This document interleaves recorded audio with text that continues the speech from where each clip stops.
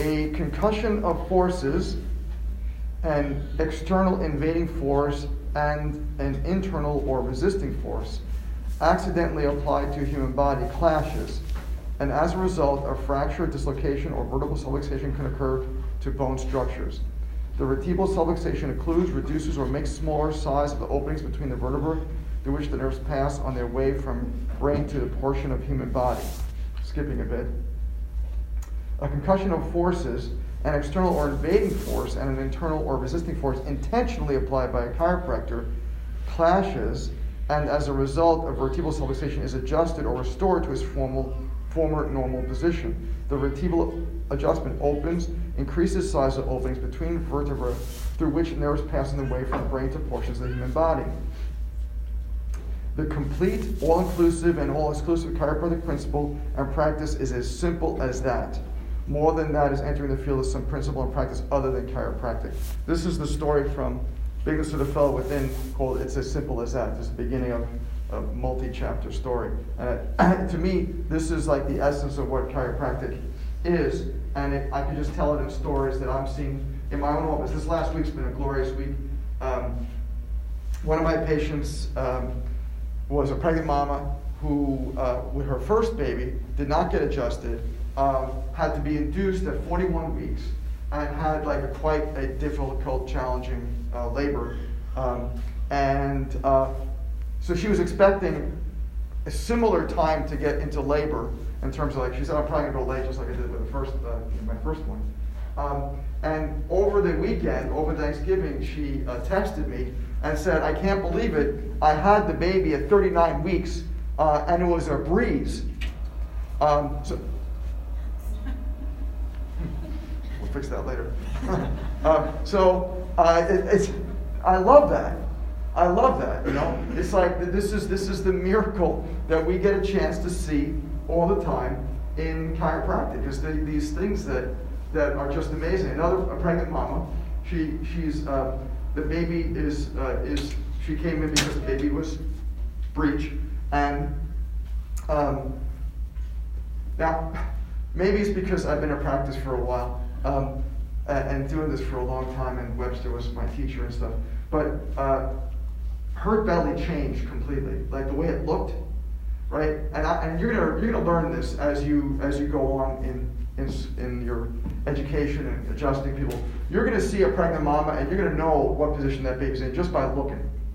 Because a pregnant mama, when they have a transverse baby, in other words, the baby is sideways like this, it looks like the mom has a football in her belly. Like that's the shape of the belly. It's like a football.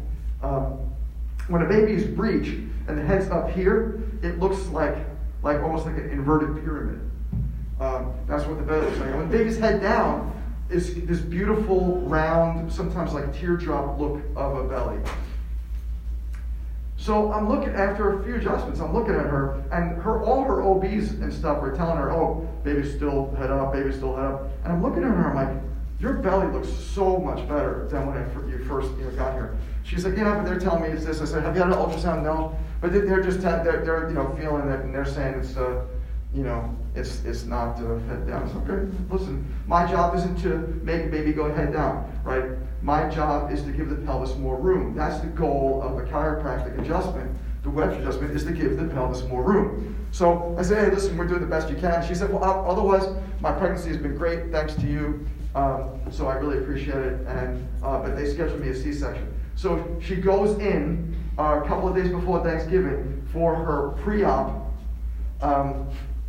Just to do tests and blood tests and urine to just see where you're at, whatever, pre-op. And then they did an ultrasound, and she texts us and says, guess what? The baby's head down.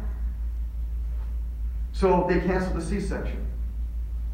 And I just saw her yesterday, and she's now she's like 40, a little over 40 weeks. And I'm like, isn't this exactly what we wanted, right? And the thing is that, like, it is so simple. To me, like, I didn't do much with her. I did Webster's, just like any of you could do. Just like you learn in special pops, just like we'll talk about in advanced technique. Any of us can do this.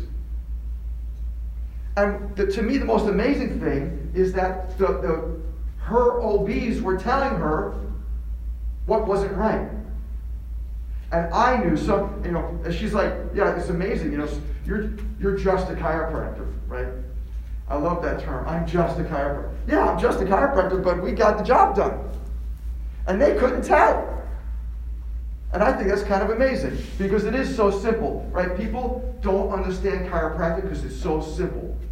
So her doctor says, tell your chiropractor, kudos to you for figuring this out, right? And that to me, what a glorious week to have two very similar sort of excellent, pregnancy-based, things happening. And that's why we do what we do. And to me, this whole idea that BJ talks about, this concussion of forces, that's it, right? A subluxation is a concussion of forces. A subluxation is there. You've all learned the 3 T's. Maybe you remember the 3 T's from Dr. Koch's class, right? You got trauma, thoughts, and toxins. Those are the 3 T's, right, that cause subluxation. I'm telling you, there's a 4th T. That 4th T is technology. So there are now 4 T's and not 3 T's. D.D. Palmer and BJ and Stevenson didn't have, the 4th T hanging around. But there's a 4th T, this technology thing. And this technology thing affects a lot of stuff, right? Because the technology piece can cause physical trauma because you're sitting on the phone or sitting on your iPad or sitting on your computer. So it causes a physical trauma to your body. It might be a micro trauma over time, but still a trauma.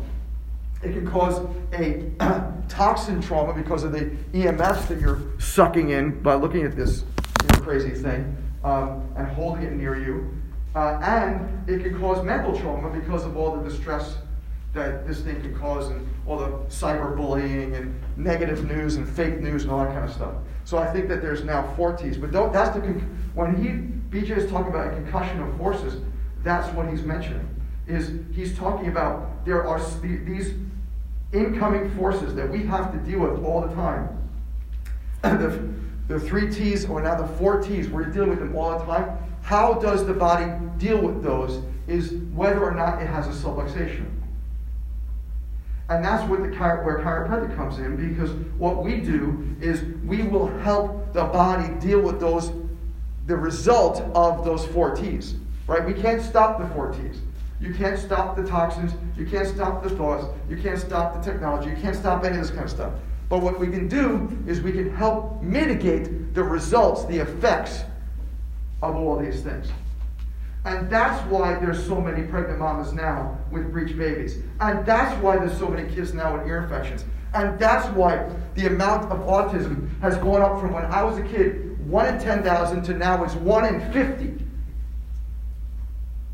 Right? If anything skyrockets in the last 50 years, like autism and ADHD and concussions and breech babies and all these things, and C-sections, and all these things have skyrocketed in the last 50 years, is because of the 4 T's.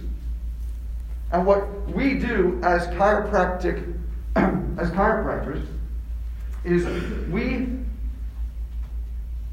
take the pressure that those 4 T's have caused on our patients, and we remove that pressure, right? Through, like BJ said, through a concussion of forces specifically applied, right? Because the 4 T's are accidental applications. They're not trying to have these 4 T's come against them.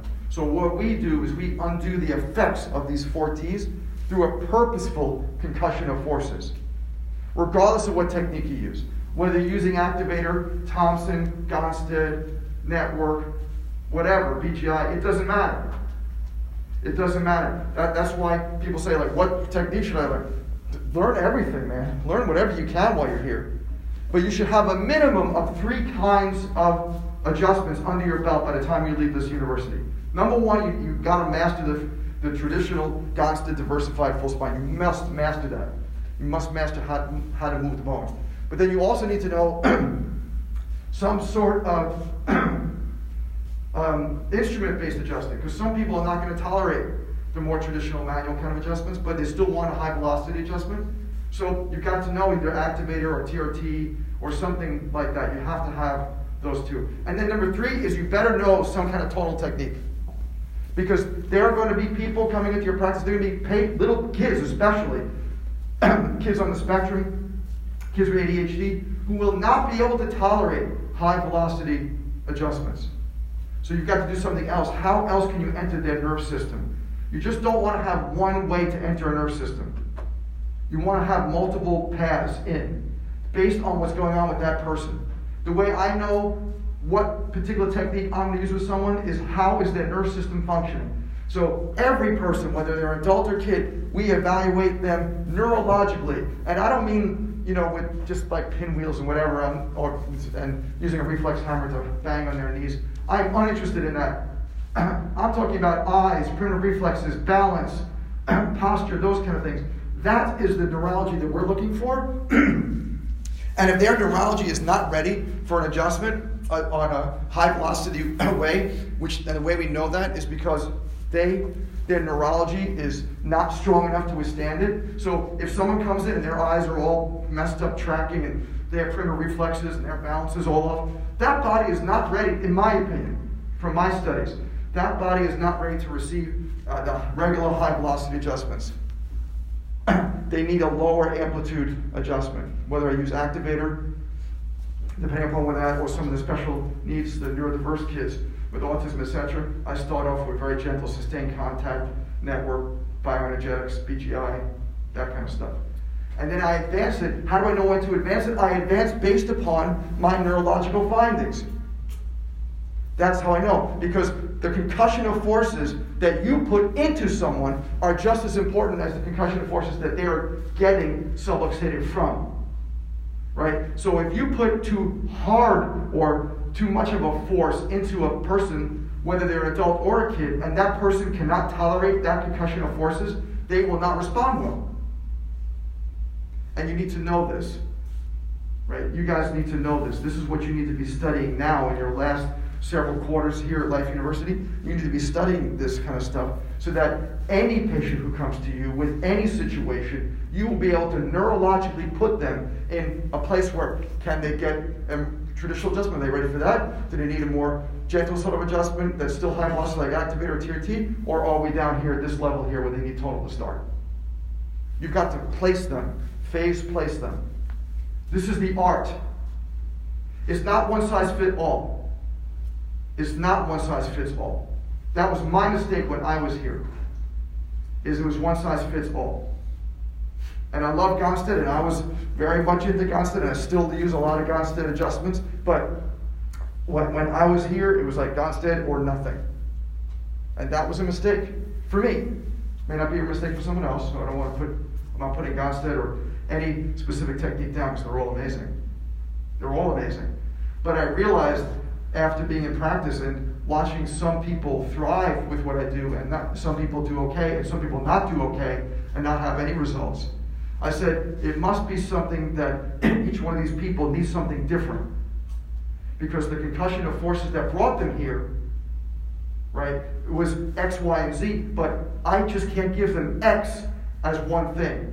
They needed, if they came in because of X, I need to do X. If they came in because of Y, I can't do X.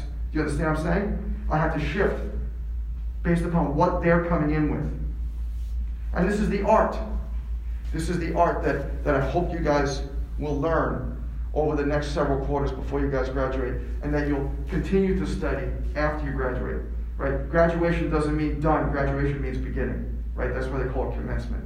You're just beginning to learn. Right? Right now, this is just getting you to national boards and licensure. Then you really start to learn.